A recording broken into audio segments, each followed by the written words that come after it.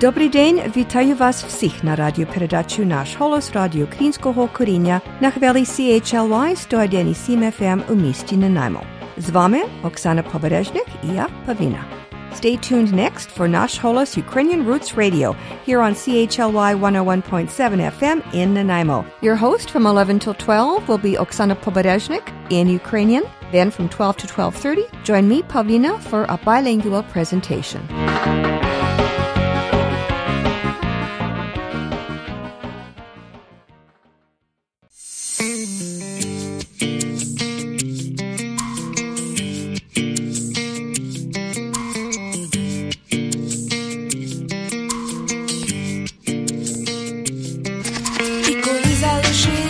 Зовсім сама, і коли вже здається, світла нема, коли небо твоє на колір чужим стає,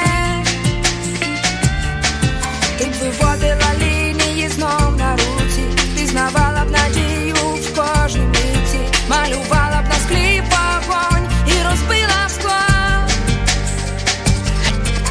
Не бійся жити, світ для того, щоб любити сонце.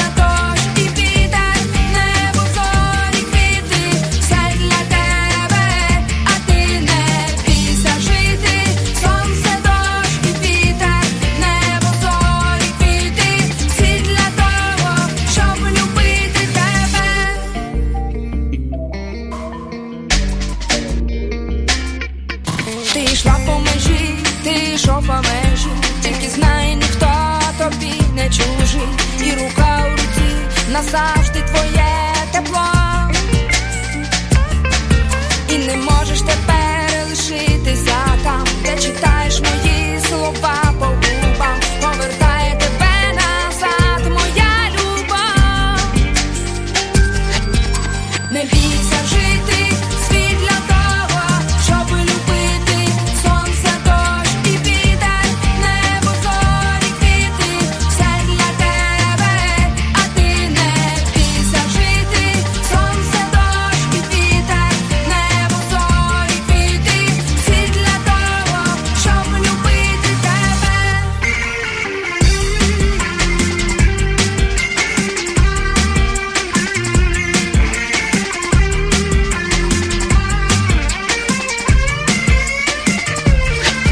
І у серці своїм тамований звук, ти на дотик, як спала, навіть на звук, ти вже майже летиш, відкрите вікно давно. Розбивається ніч, ламається час, ти гасила вогонь, не згасне свіча, і не бійся, любов тепер береже тебе.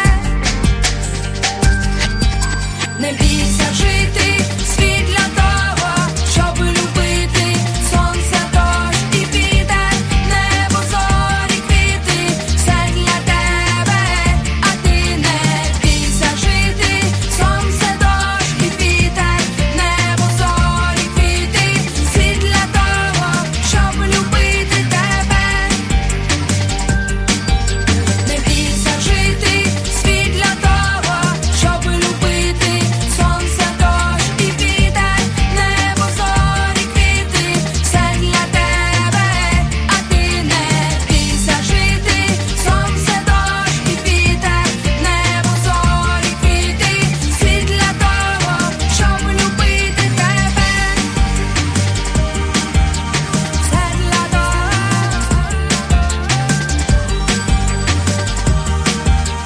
щоб любити тебе.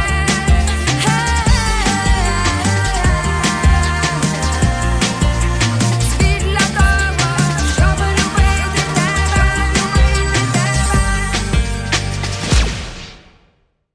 Сьогодні у нас в гостях у студії пан Геннадій Березовський, відомий нам уже з попередніх передач.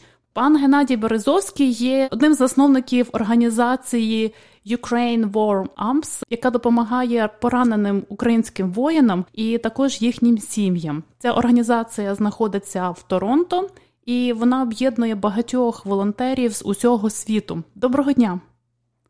Доброго дня! Розкажіть, будь ласка, нашим слухачам, які, напевно, ще не чули, а можливо, трохи призабули, про вашу організацію і про діяльність, яку провадить ваша організація. Так, ми створені у липні 2014 року, коли ситуація дуже загострилася на фронтах в Україні. Очевидно стало, що Україна не буде готова до надання необхідної медичної допомоги всій тій кількості поранених, яка з'являлася на той момент, а надалі ми знаємо, був і Іловайський котел, і так далі, і так далі. Тобто це було очевидно, що ментально, морально і фінансово, і з багатьох інших аспектів Україна не готова до такої підтримки самостійно. І ви знаєте, що багато людей з усього світу і урядів різних країн розпочали підтримувати Україну в ті важкі хвилини. А наша відповідь – це була організація UkraineWOM, створена в Торонто, але яка охоплює фактично завдяки всесвітній мережі інтернету цілий світ. Тобто люди, будь-які небайдужі люди з будь-яких куточків планети приєднуються до нас, щоб підтримати українського пораненого. Це чудово. Багато у вас уже є учасників цієї організації? У нас дуже багато родин, які нас підтримують. Ми не говоримо тільки там, скажімо, про родини українців. Це просто небайдужі люди з Нової Зеландії, Австралії, Південної Америки, Північної Америки, з багатьох європейських країн, з Ізраїлю тощо. Тобто 6 років ми робимо день у день, ми робимо нашу справу. Дякую, це дуже важливо. Дуже складно, напевно, було на початках організувати. На початках, ви знаєте, мабуть, складність була в логістиці. Тобто зорганізувати ту логістику, щоб все працювало, щоб донори були задоволені тим, що вони роблять, хто отримує їхні гроші, щоб ті люди, хто отримували цю допомогу грошову, інколи інший спосіб, щоб ця допомога була їм переконатися, що вона дійсно потрібна і що вона йде на добре. Тобто оця вся логістика, але ми вже в цьому 6 років і у нас насправді все як годинник. Добре, що у вас так уже виходить краще і краще. Про вашу організацію справді вже більше людей знають. Скажіть, будь ласка, це люди приватні особи чи, можливо, якісь організації задіяні у допомозі вам? Ви знаєте, всі, хто потрапляє під визначення небайдужий. Тобто це може бути приватна особа, родина, організація, ось такі медіа ресурси, як ви, Оксана, як ваше радіо. І ви не одні такі, і є організації, які знаходяться і по всій Канаді, і в Америці, які нас підтримують. І це інколи це українські організації, інколи це, знову ж таки, ті, хто небайдужі. Ще одне питання. У Канаді є Конгрес українців Канади. Чи зверталися ви до нього з підтримкою? Це досить широка організація, і, наскільки я знаю, багато учасників цієї організації не є якраз іммігранти, ось от свіжі іммігранти, як, скажімо, я, а люди, які є дітьми, а то й внуками частіше тих перших українських іммігрантів. Так, знову ж таки, Оксано, я хочу сказати, що ми говоримо про небайдужих людей, і це часто українці, які, знаєте, і досі є громадянами України, які не були, які покинули під час Совєтського Союзу чи до цього, але це багато людей, які навіть не знали, де Україна на мапі до того, як почалася ця війна. Але вони просто, як співзасновник UkraineWOM Джон Бродгед, ірландець, який просто сказав, що it doesn't sound right. Тобто він сказав, що це йому просто звучить, не те, що він багато знав про Україну, але він сказав, що це просто звучить погано, коли розпочинається отака агресія, така війна, і багато людей таких, хто просто за повелінням серця зробили цей крок і розпочали підтримувати українських поранених через УВА. Угу. Так. Конгрес українців Канади один з тих, хто нас підтримав, і вони публікували особливо ділянка у Вінніпезі, в Манітобі, і так, УВА фігурувала в їхніх звітах і в прес-релізах і так далі. Ага. Це чудово. В нас, до речі, на острові теж є невеличке відділення, досить нове, буквально другий рік, здається. І я думаю, що це була б добра ідея якраз взяти цю загальну ідею від Конгресу українців Канади і розпочати підтримку теж на місці. Тому що у нас на острові справді є дуже багато небайдужих людей. Я дивлюся, як вони допомагають біженцям з Сирії, настільки вони щедрі до них і настільки співчутливі. І я так думаю, що так, багато якраз потомків українців, вони, певно, теж так досить щиро і співчутливо поставляться до людей з України, яким потрібна допомога. Напевно. Було б добре. Тут нема сумніву. Так розумію, що зараз ця акція, вона більше спрямована, певно, на англомовну публіку.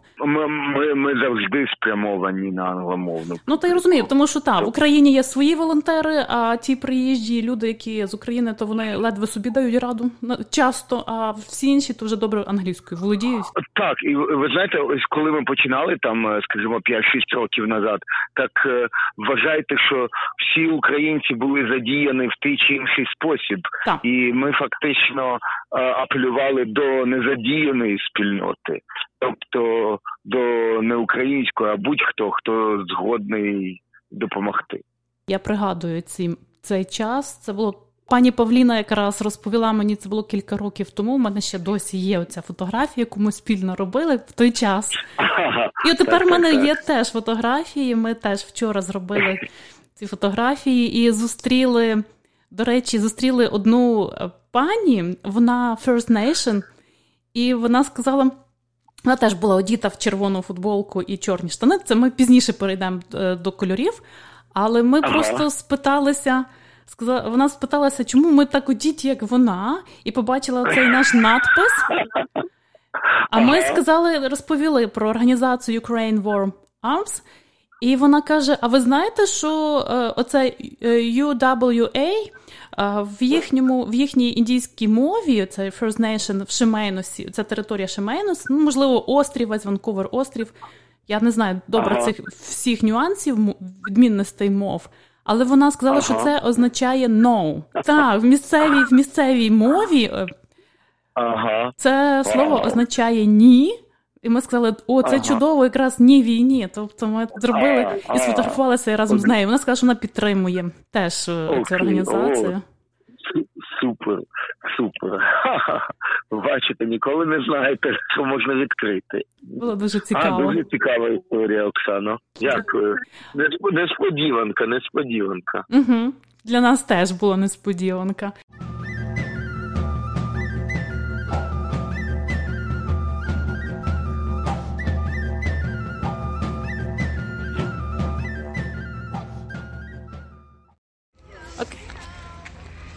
Oh, Awa means no. My name's Kelly.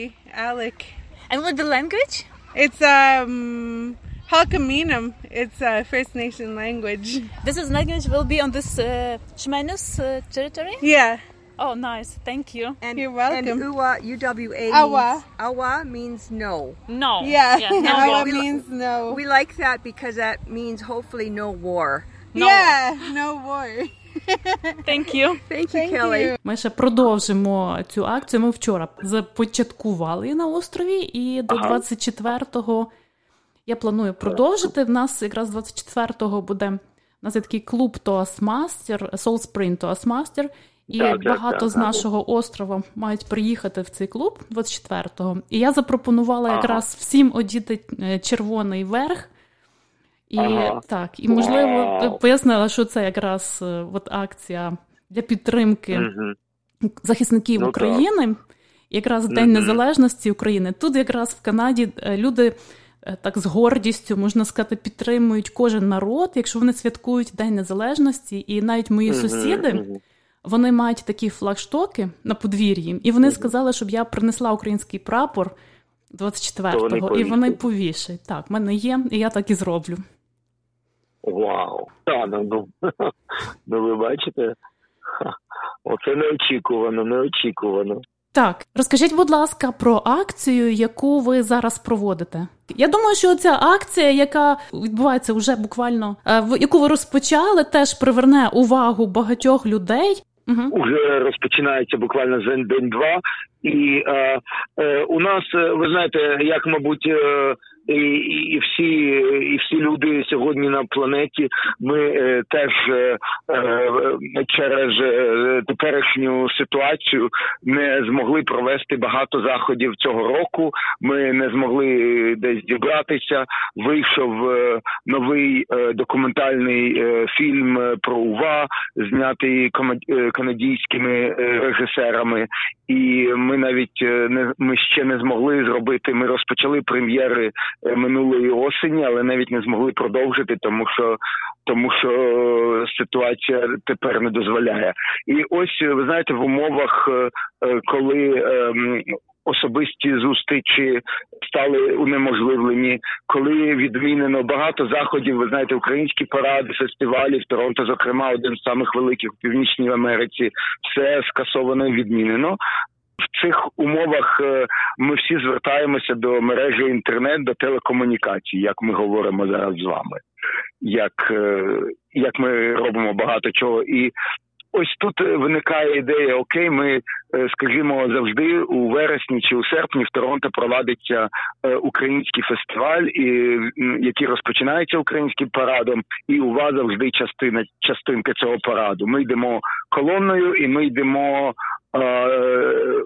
минулого року і позаминулого року приїздили наші спонсори з інших країн, і ми йдемо не тільки колоною, ми йдемо майже на самому початку параду, майже одразу за оркестром.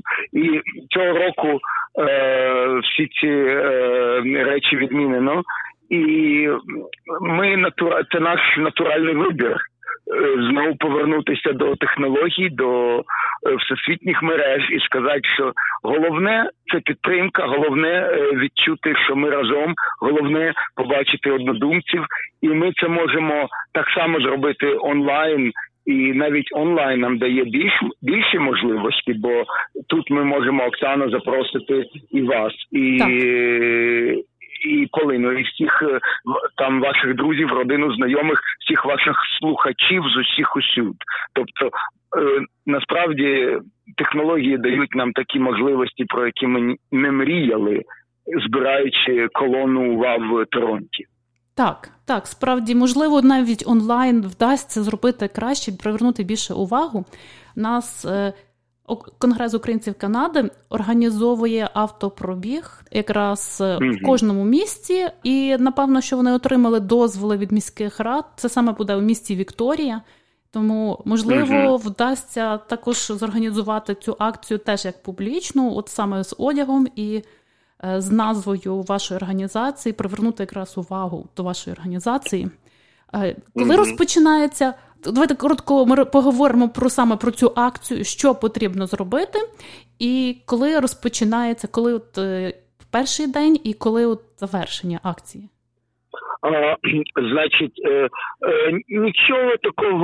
нічого такого особливого робити не треба.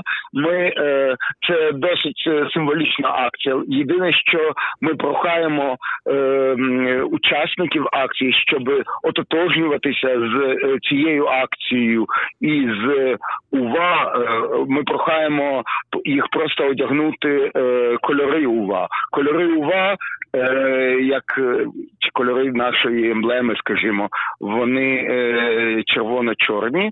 І на кожний парад у Торонті, наприклад, всі ці роки ми ходимо в червоних футболках і чорна спідниця чи штані.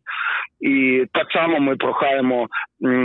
ми прохаємо учасників акції, хто хоче прилучитися, сказати, що вони підтримують нас, підтримують Україну, поранених, їхні родини загиблих. Це одягнути, скажімо, червона гора, чорний діл. Ось і все. І таку світлину зробити, і цю світлинку надіслати або запостити в UKMWM's групі на Facebook, або надіслати цю світлину, виставити у себе на Facebook теж підійде, але добре було б надіслати нам на UKMWM's, можна навіть на наш імейл, на електронну пошту ukrainwarmps@gmail.com, або знову ж таки на Фейсбуку. І завжди вітаємо, коли в коментарях люди вкажуть там, хто вони, звідки, чи якесь своє ставлення до цієї події. Добре, то я подам якраз ваш емейл, який ви запропонували, і також подам назву вашої організації, вашу сторінку на Фейсбуці, якраз під нашою передачею, яка виходить у середу, кожної середи, і 19-го досить так визначний день, якраз 19 серпня. Ваша акція розпочинається коли? Наша акція розпочинається післязавтра і триватиме до 25 серпня 2020 року, до 25-го, тому що ми всі знаходимося в різних годинних поясах, щоб переконатися, що у всіх минуло 24 серпня. В Україні 24 серпня закінчиться на 7 годин раніше, ніж в Торонті, а в Ванкувері на 3 години пізніше, ніж в Торонті. То ми кажемо 25 число. Так, добре, це є. І трошки я ще спитаю вас про кольори. Ці кольори якось пов'язані з іншою символікою українською, чи це просто ваш вільний вибір був саме цих кольорів? Ви знаєте, вони, скоріш за все, пов'язані, і вибір, скажімо так, якщо говорити відверто, то українська символіка часто репрезентується жовто-блакитним чи синьо-жовтим, і часто червоно-чорним. В нашому випадку червоно-чорний він більш пасував, я вам скажу так, коли ми йдемо з транспарантом, на якому написано літери червоними або чорними літерами, це видко заздалегідь. Тобто для нас це було, щоб виділятися, щоб бути видними, червоно-чорні кольори пасували ліпше. Оце така відверта відповідь. Кажу, що ми обирали між жовто-блакитним і червоно-чорним. Тобто ми не роздивлялися інші гами. Але червоно-чорне, воно просто для нас, коли ми йдемо колонною, наприклад, на українському фестивалі, дуже багато жовто-блакитних кольорів чи синьо-жовтих. І ми виділяємося. Нас не можна не помітити, коли ми йдемо в червоно-чорному. Так. І ще раз нагадаю, що акція закінчиться 25 серпня, а 24 серпня якраз вся Україна, весь український світ, не тільки в Україні, а й поза Україною святкує День Незалежності. Це 29 років з Дня Незалежності. Ви, до речі, були в цей час в Україні чи в Канаді? Так, я киянин і був, відповідно, вдома в Києві. Розкажіть трошки, будь ласка, нашим слухачам, тому що я сам з Тернополя, і я пригадую той день. От мені цікаво, як в Києві це було, певно, ще більш яскравіше, можливо, більше вражень у вас було з того часу. Розкажіть, про свої враження саме по той період, 29 років тому. Як 19 серпня і так далі, плавно до 24-го? ви знаєте, події насправді 24 серпня не виникли на рівному місці, а їм передували події, якщо не казати там століть чи десятиліть, то принаймні події попередніх років, коли там з 89-го року в Києві почалась, так би мовити, певна багатопартійність в Україні, а не в Києві, і почали діяти в 89-му році, вже почали діяти такі організації, як «Зелені», що вже Михайло Горбачов наче нічого проти них не мав. Потім Народний рух, і потім з 90-го року Народний рух активізувався, він уже був зареєстрований офіційно, що, як ви знаєте, для Совєтського Союзу нечувана демократія. Але ясна річ, оці рухи, які йшли Україною, вони наближували оцей наш День Незалежності 24 серпня, який здобувався і восени 90-го року, перш за все влітку 90-го року, треба не забувати, 16 липня, рівно 30 років назад, майже рівно 30 років назад, Верховна Рада, Совєтська комуністична Верховна Рада на чолі з Кравчуком проголосувала за декларацію про незалежність України. І потім восени були студенти, це інколи називають як революція на граніті, студенти, які сиділи в Києві, які вимагали, щоб українці не йшли воювати, не були призвані до совєтської армії і не були послані за межі України.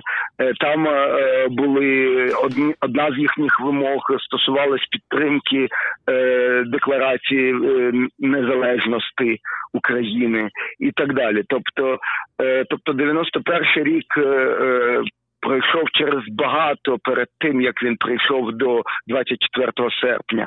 Ну і ви знаєте, ви пам'ятаєте, що в цей час уже країни Балтики, вони не тільки проголосили про незалежність, а вони зробили те, що і Україна мала би зробити.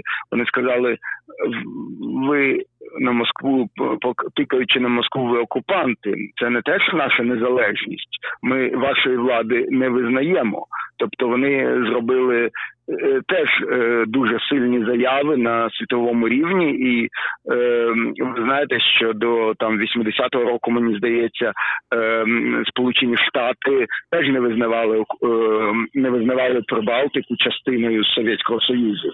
Тобто оці всі процеси, вони, так би мовити, підштовхували, я так вважаю, одне.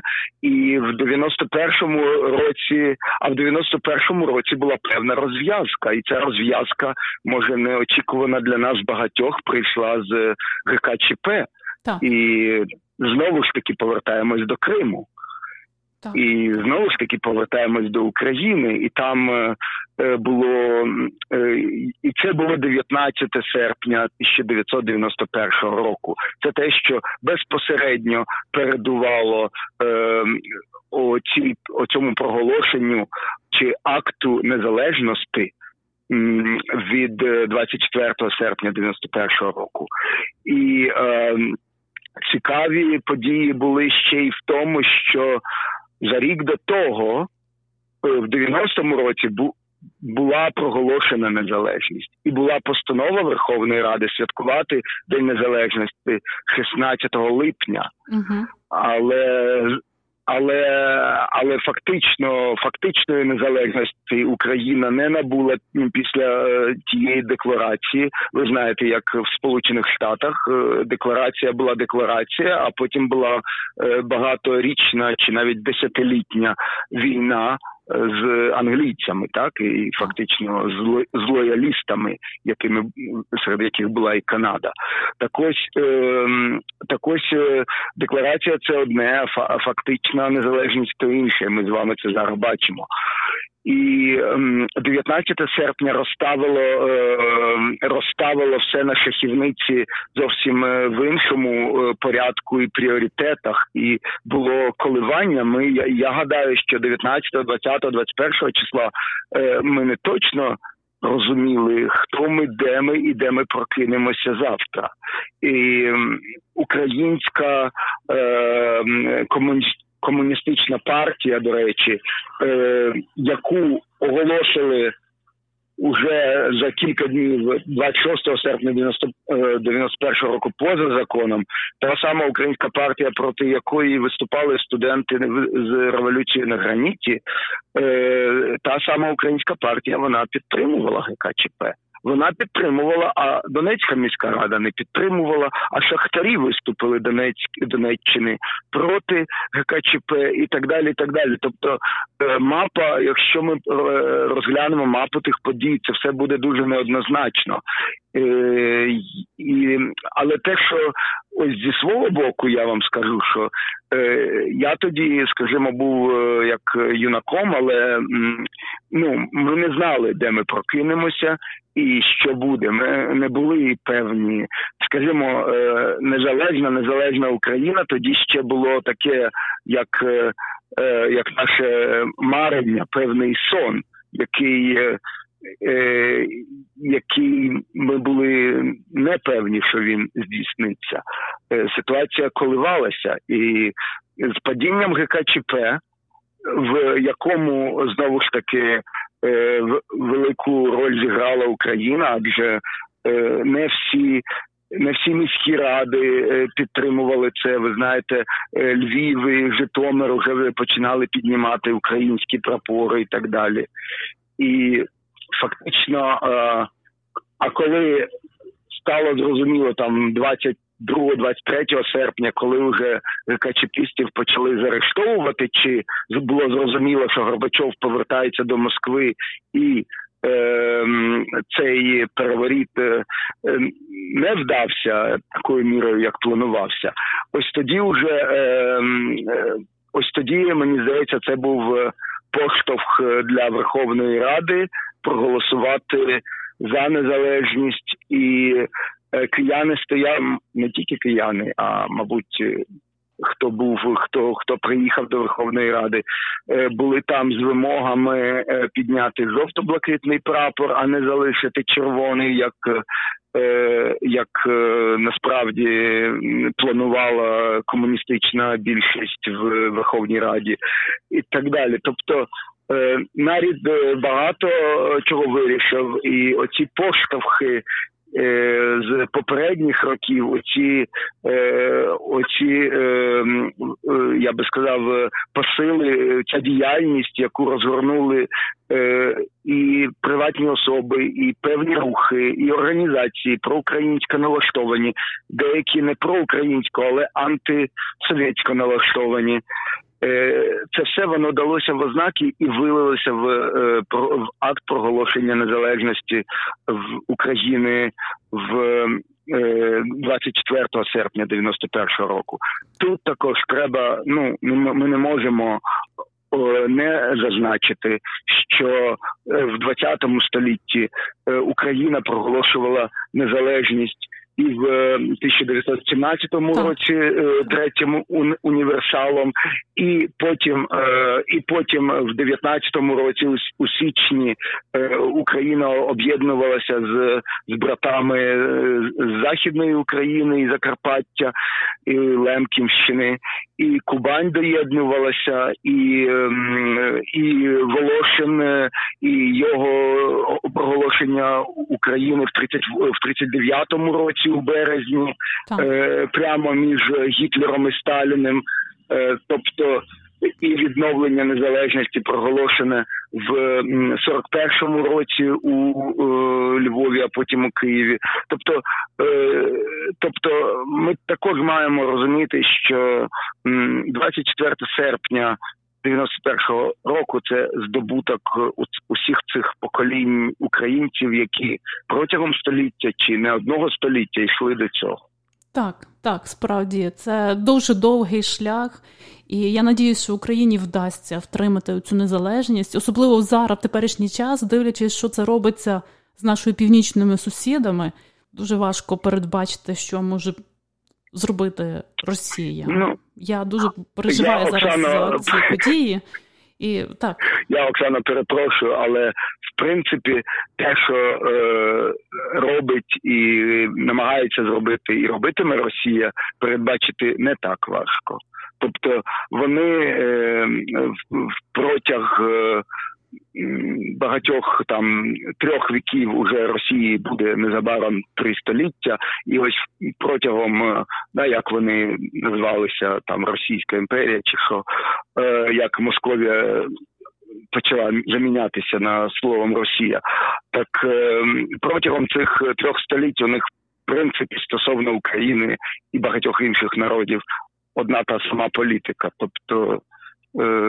Тобто загально ми знаємо напрямок їхнього руху. Я надіюся, що просто знаємо, українському уряду, можливо, українському уряду не вдасться так. Я дуже песимістично ставлюся, чесно кажу, до того теперішнього уряду, але мені дуже надіюся, що вони просто не встигнуть зруйнувати все, що набувалося так важко і роками. Дивіться, ми з вами знаємо, що Україна, народи переживають багато різних моментів в своїй історії, і ніколи одному урядові не вдавалося зруйнувати. Сталін, який керував скільки років, йому не вдалося. Тобто те, що зробив Гітлер, спонукало гебрейську спільноту поставити Ізраїль. Тобто уряди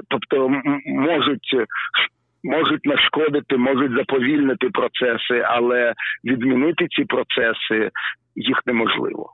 Дай Боже, щоб справді і не дуже зашкодили, і не дуже затримали. Дуже хочеться, щоб справді вже було так спокійніше і стабільніше, і люди бачили якусь надію в майбутньому, в розвитку. Тому що зараз настільки українці, мені здається, і розгублені, і втрачають надію. От я говорю з своїми родичами, з друзями, мені важко просто це бачити. Можливо, це просто зараз в світі пов'язано з тим всім, що твориться, з таким хаосом, невизначеністю, а можливо і не тільки, можливо, додаються ще внутрішні якісь процеси, які там не досить такі відкриті і не досить прийнятні для більшості. Я, Оксана, чесно кажучи, не бачу для розпуки ніяких підстав, тому що, дивлячись на останнє тисячоліття, ми маємо зараз унікальну ситуацію, коли є визнана Україна, так, коли УНР чи Мазепа чи Петлюра, вони намагалися дістати цього визнання, вони намагалися зміцнити там, закріпити територію, кордони і так далі. А зараз Україна має те, що не мала дуже-дуже давно. І тому я вважаю, що ситуацію, яку ми маємо зараз, багато гетьманів України були б раді бачити, що є Україна, що є, не просто є, найбільша країна Європи, що утверджується, що є державні інституції і так далі. Якщо ми будемо дивитися на неповну частину склянки, то так, недоліків знайдемо чимало, але це добре, є місце для поліпшення. Дякую вам за ваші оптимістичні слова. Справді, мені приємно чути, що люди думають от саме так. Я бажаю всім підтримувати таку думку. Справді, мені дуже приємно було, зразу піднялося настрій. І дуже-дуже хочеться, щоб було все так, як ви говорите. Думаю, що ми підтримуємо ваші слова. І коли людина в оптимістичному настрої, вона може зробити багато чого. Дуже багато. То все буде гаразд. Так.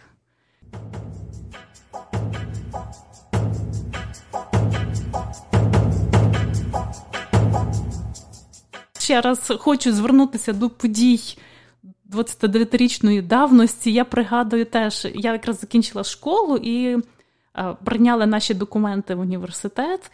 І це у нас 19-го, здається, був перший день, ми мали прийти в університет і там прибирати в кабінетах.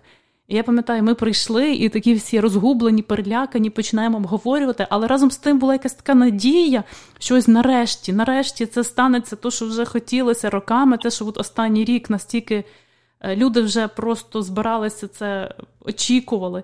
І от нарешті це станеться, а з другої сторони було трохи страшно, бачачи події в Румунії, як це відбувалося. Так думали, тільки би не війна. От і хотілося того, і боялись тої війни, але от тепер ми справді побачили, що, напевно, без війни дуже важко буде відділитися. І от оця війна, яка тягнеться довго, дай Боже, щоб вона закінчилась швидше і так в користь українському народу, українській державності і цілісності України. І от ваша організація якраз робить велику справу, вона підтримує людей, які борються за незалежність, борються за цілісність України, вона підтримує їхній дух і взагалі дух всіх українців, тому що показує, що солдати не одні в цій Україні, вони не одні з своєю бідою, своїми проблемами, що їх завжди їм допоможуть, і от якраз така добра спина у них є. Так, саме так. Так що доєднуйтесь, будь ласка, до нашої акції, до нашого першого онлайн-пораду. Підтримуйте нас, підтримуйте наші кольори, і ви будете приємно здивовані, скільки людей з усіх куточків планети долучаються до цієї акції. Так, я нагадую, що це з 15 серпня по 25 серпня. Одівайте червоно-чорні кольори, червоний верх, чорний низ.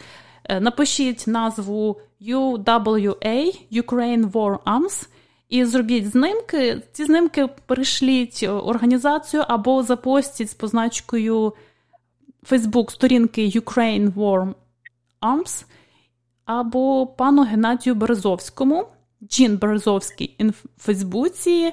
І я нагадую, що Геннадій Березовський є одним із засновників організації UWA. Дуже дякую вам. До зустрічі в одній з наступних передач. Вітаю з Днем Незалежності. Дякую, вітаю вас теж з Днем Незалежності. Дякую. До побачення.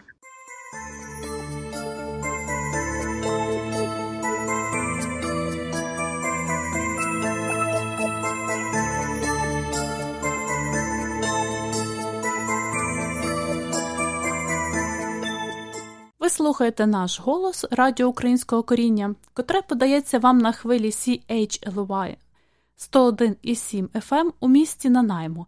І з вами Оксана і Павліна. You're listening to Nash Holos Ukrainian Roots Radio on CHLY 101.7 FM in beautiful downtown Nanaimo with your hosts Pavlina and Oksana.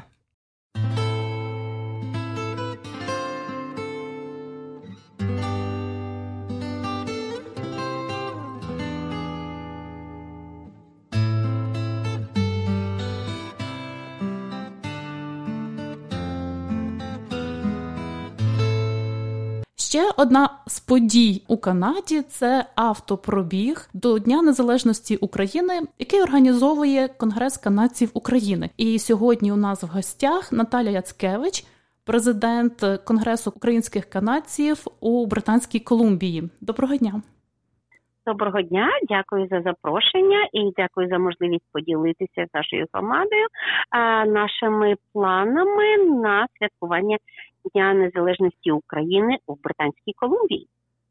Розкажіть, будь ласка, про цей автопробіг. Хто його організовує, коли і взагалі будь-яку інформацію, яка може зацікавити людей, наших слухачів, і якщо вони захочуть приєднатися до автопробігу, що вони повинні зробити? Дякую за запитання.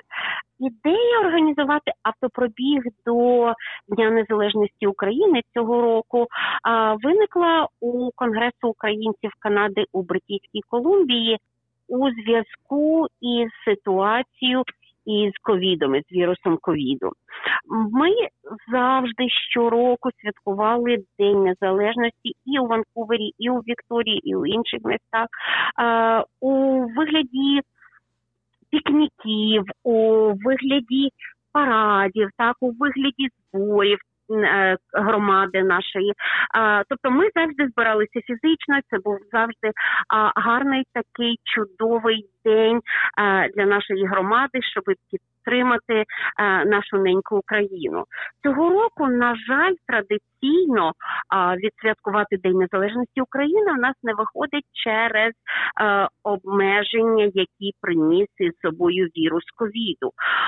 Але бажання бути разом і бажання долучитися до святкування Дня Незалежності нікого не зникло. Тому після розмов із громадою ми вирішили, що найбезпечніше буде, якщо ми зберемося разом, але у власних автомобілях. Так? Подумали і вирішили, що автопарад або автопробіг буде найкращою альтернативою нашим щорічним пікнікам. І от такі автопаради, автопробіги будуть організовані і у Ванкувері, і у Вікторії. У обох містах автопаради чи автопробіги будуть відбуватися 22 серпня у суботу. У Ванкувері автопробіг відбудеться о 2 годині дня, субота, 22 серпня, о 2 годині дня у Стенлі парку, де Ванкувер завжди святкував День Незалежності. Люди зберуться на парковці біля акваріуму у Стенлі парку. Люди запрошені долучитися і приїхати на прикрашених машинах.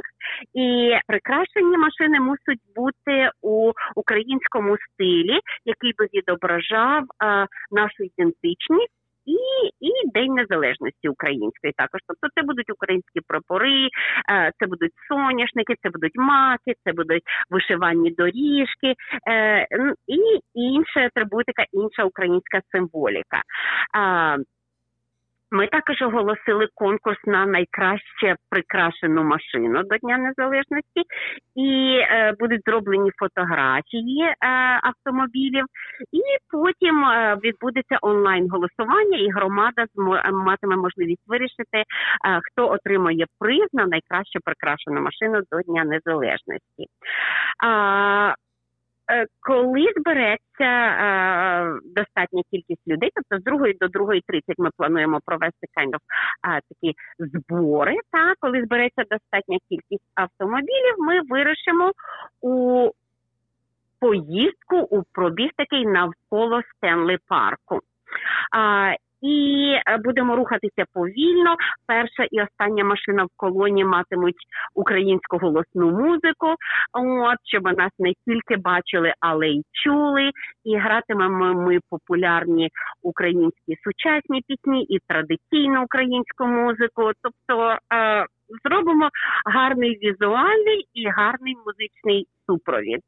І потім, коли колона наших автомобілів об'їде Стенлі парк, ми зупинимося на парковці наприкінці Стенлі парку для спільної фотографії, тобто водії вишикуються біля своїх машин, підтримуючи дистанцію 2-метрову, тобто ніхто ні до кого близько підходити не буде, але ми вишикуємося коло своїх машин, зробимо гарне фото, заспіваємо кілька українських пісень разом, і потім на цих чудово прикрашених машинах наша громада роз'їдеться по Ванкуверу і околицям. Тобто ще півдня люди у Ванкувері бачитимуть чудові українські прикрашені автомобілі. Подібний захід також буде у Вікторії, теж 22 серпня, тільки о 1 годині дня. У Ванкувері о 2 годині дня, а у Вікторії о 1 годині дня. Збиратиметься громада у Вікторії коло Баквест парк, і матиме пробіг до Даллас Роуд. Від Баквест парк до Даллас Роуд. І ті самі сподівання від громади у Вікторії, що люди прибудуть на чудово прикрашених в українському стилі машинах, буде музичний супровід, буде конкурс на найкраще прикрашену машину, і ми просимо нашу громаду, хто доєднається, вбратися в вишиванки, мати гарний настрій і дотримуватися фізичної дистанції, щоб і ми, і ті, хто насолоджуватиметься нашим святкуванням Дня Незалежності, щоб вони залишалися здоровими і сейф. О, це чудово, так я собі зразу уявила цю таку колону з машин, жовті, блакитні кольори, квіти і музика, це буде чудово. Приєднуйтесь. Уся інформація також є на Фейсбук-сторінках «Українці у Ванкувері» та «Українці у Вікторії». Якщо б ви забули години, Стенлі Парк ви не забудете, 2 година, а у Вікторії там таке специфічне місце, що я, наприклад, теж не знаю його, мушу подивитись. Але на сторінці «Українці у Вікторії» є вся інформація. А якщо ви не хочете приєднатися, ви можете просто подивитися, як це збоку виглядає. І ще я хотіла вас спитати, а як ви будете прикрашати машину? Я чогось слабо уявляю, це ж треба якісь, певно, наклейки зробити, так? Як це? Ну, я, наприклад, прикрашала свою машину кілька років тому до параду до Дня Канади. Кожного року, коли в Ванкувері проводиться парад до Дня Канади, українська делегація приймає участь. Ми маємо фан, і ми готуємося заздалегідь, і люди з задоволенням, українська громада з задоволенням приходить на цей парад. І ми маємо кілька машин і прикрашаємо завжди машини. Пам'ятаю, одного року я зробила соняшники, жовті соняшники великі такі, із цупкого паперу, так, і розмістила їх за допомогою painter's tape all over my car. Так? От, і український прапор натягла від дверей до дверей на даху моєї машини. Ага, добра ідея. Так. Бо я взагалі пробую уявити, як, куди, а щоб нічого не злетіло, щоб не попало на іншу машину. Все ж може бути, так? Якщо там зовні за машиною. Обов'язково треба прикраси, які ви будете використовувати, обов'язково треба їх secure, так, щоб воно не злетіло і не попало на іншу машину, і не поставило нікого у становище небезпеки. Так, і щоб видимість не закривало зі всіх сторін, напевно, що. Добре, дякую вам за інформацію. Нагадую, це була Наталя Яцкевич, президент Конгресу українських канадців у Британській Колумбії. Нагадую, ви слухаєте радіопрограму «Наш голос», радіо нашого коріння на хвилі CHLY 101,7 FM у місті Нанаймо. Цю годину була з вами Оксана. Далі наступну півгодину буде з вами я, Павліна. You're listening to Nash Holos Ukrainian Roots Radio on CHLY 101.7 FM in Nanaimo. This first hour was hosted by Oksana Poberezhnik. I'm Pavlina, and I'll be your host for the last half hour of Nash Holos. But first, we'll break for some important messages and the local news with Lisa Cordasco. So don't touch that dial.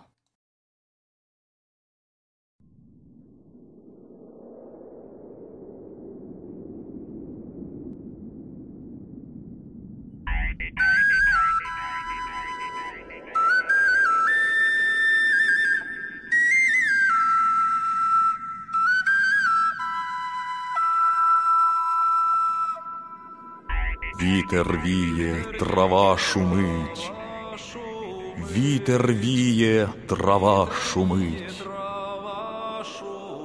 а в тій траві козак лежить, над ним коник зажурився, по колінця в землю вбився.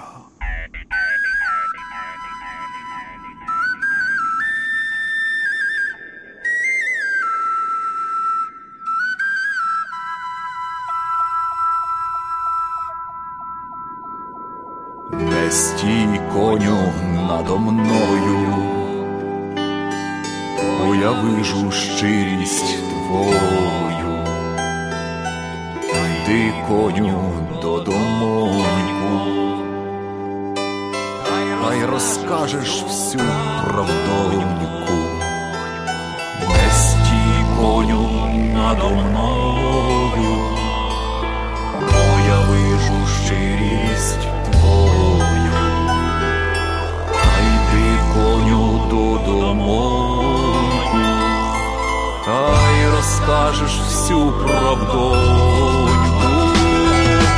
А як вийде стара мати, та й буде тяся питати: ти, конику вороненький, де мій синок молоденький? Знайшов собі в царя дочку, в чистім полі земляночку. Знайшов собі в царя дочку, в чистім полі земляночку.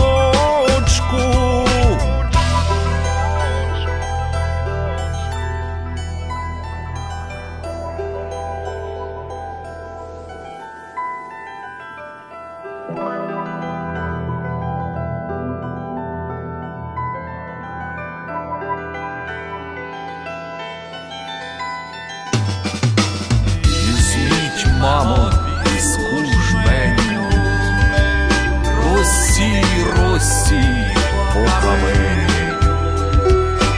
Коли той пісочок зійде, тоді твій синочок прийде. Нема пісочок, не сходить, а синочок не пісочок не сходить, а синочок не приходить.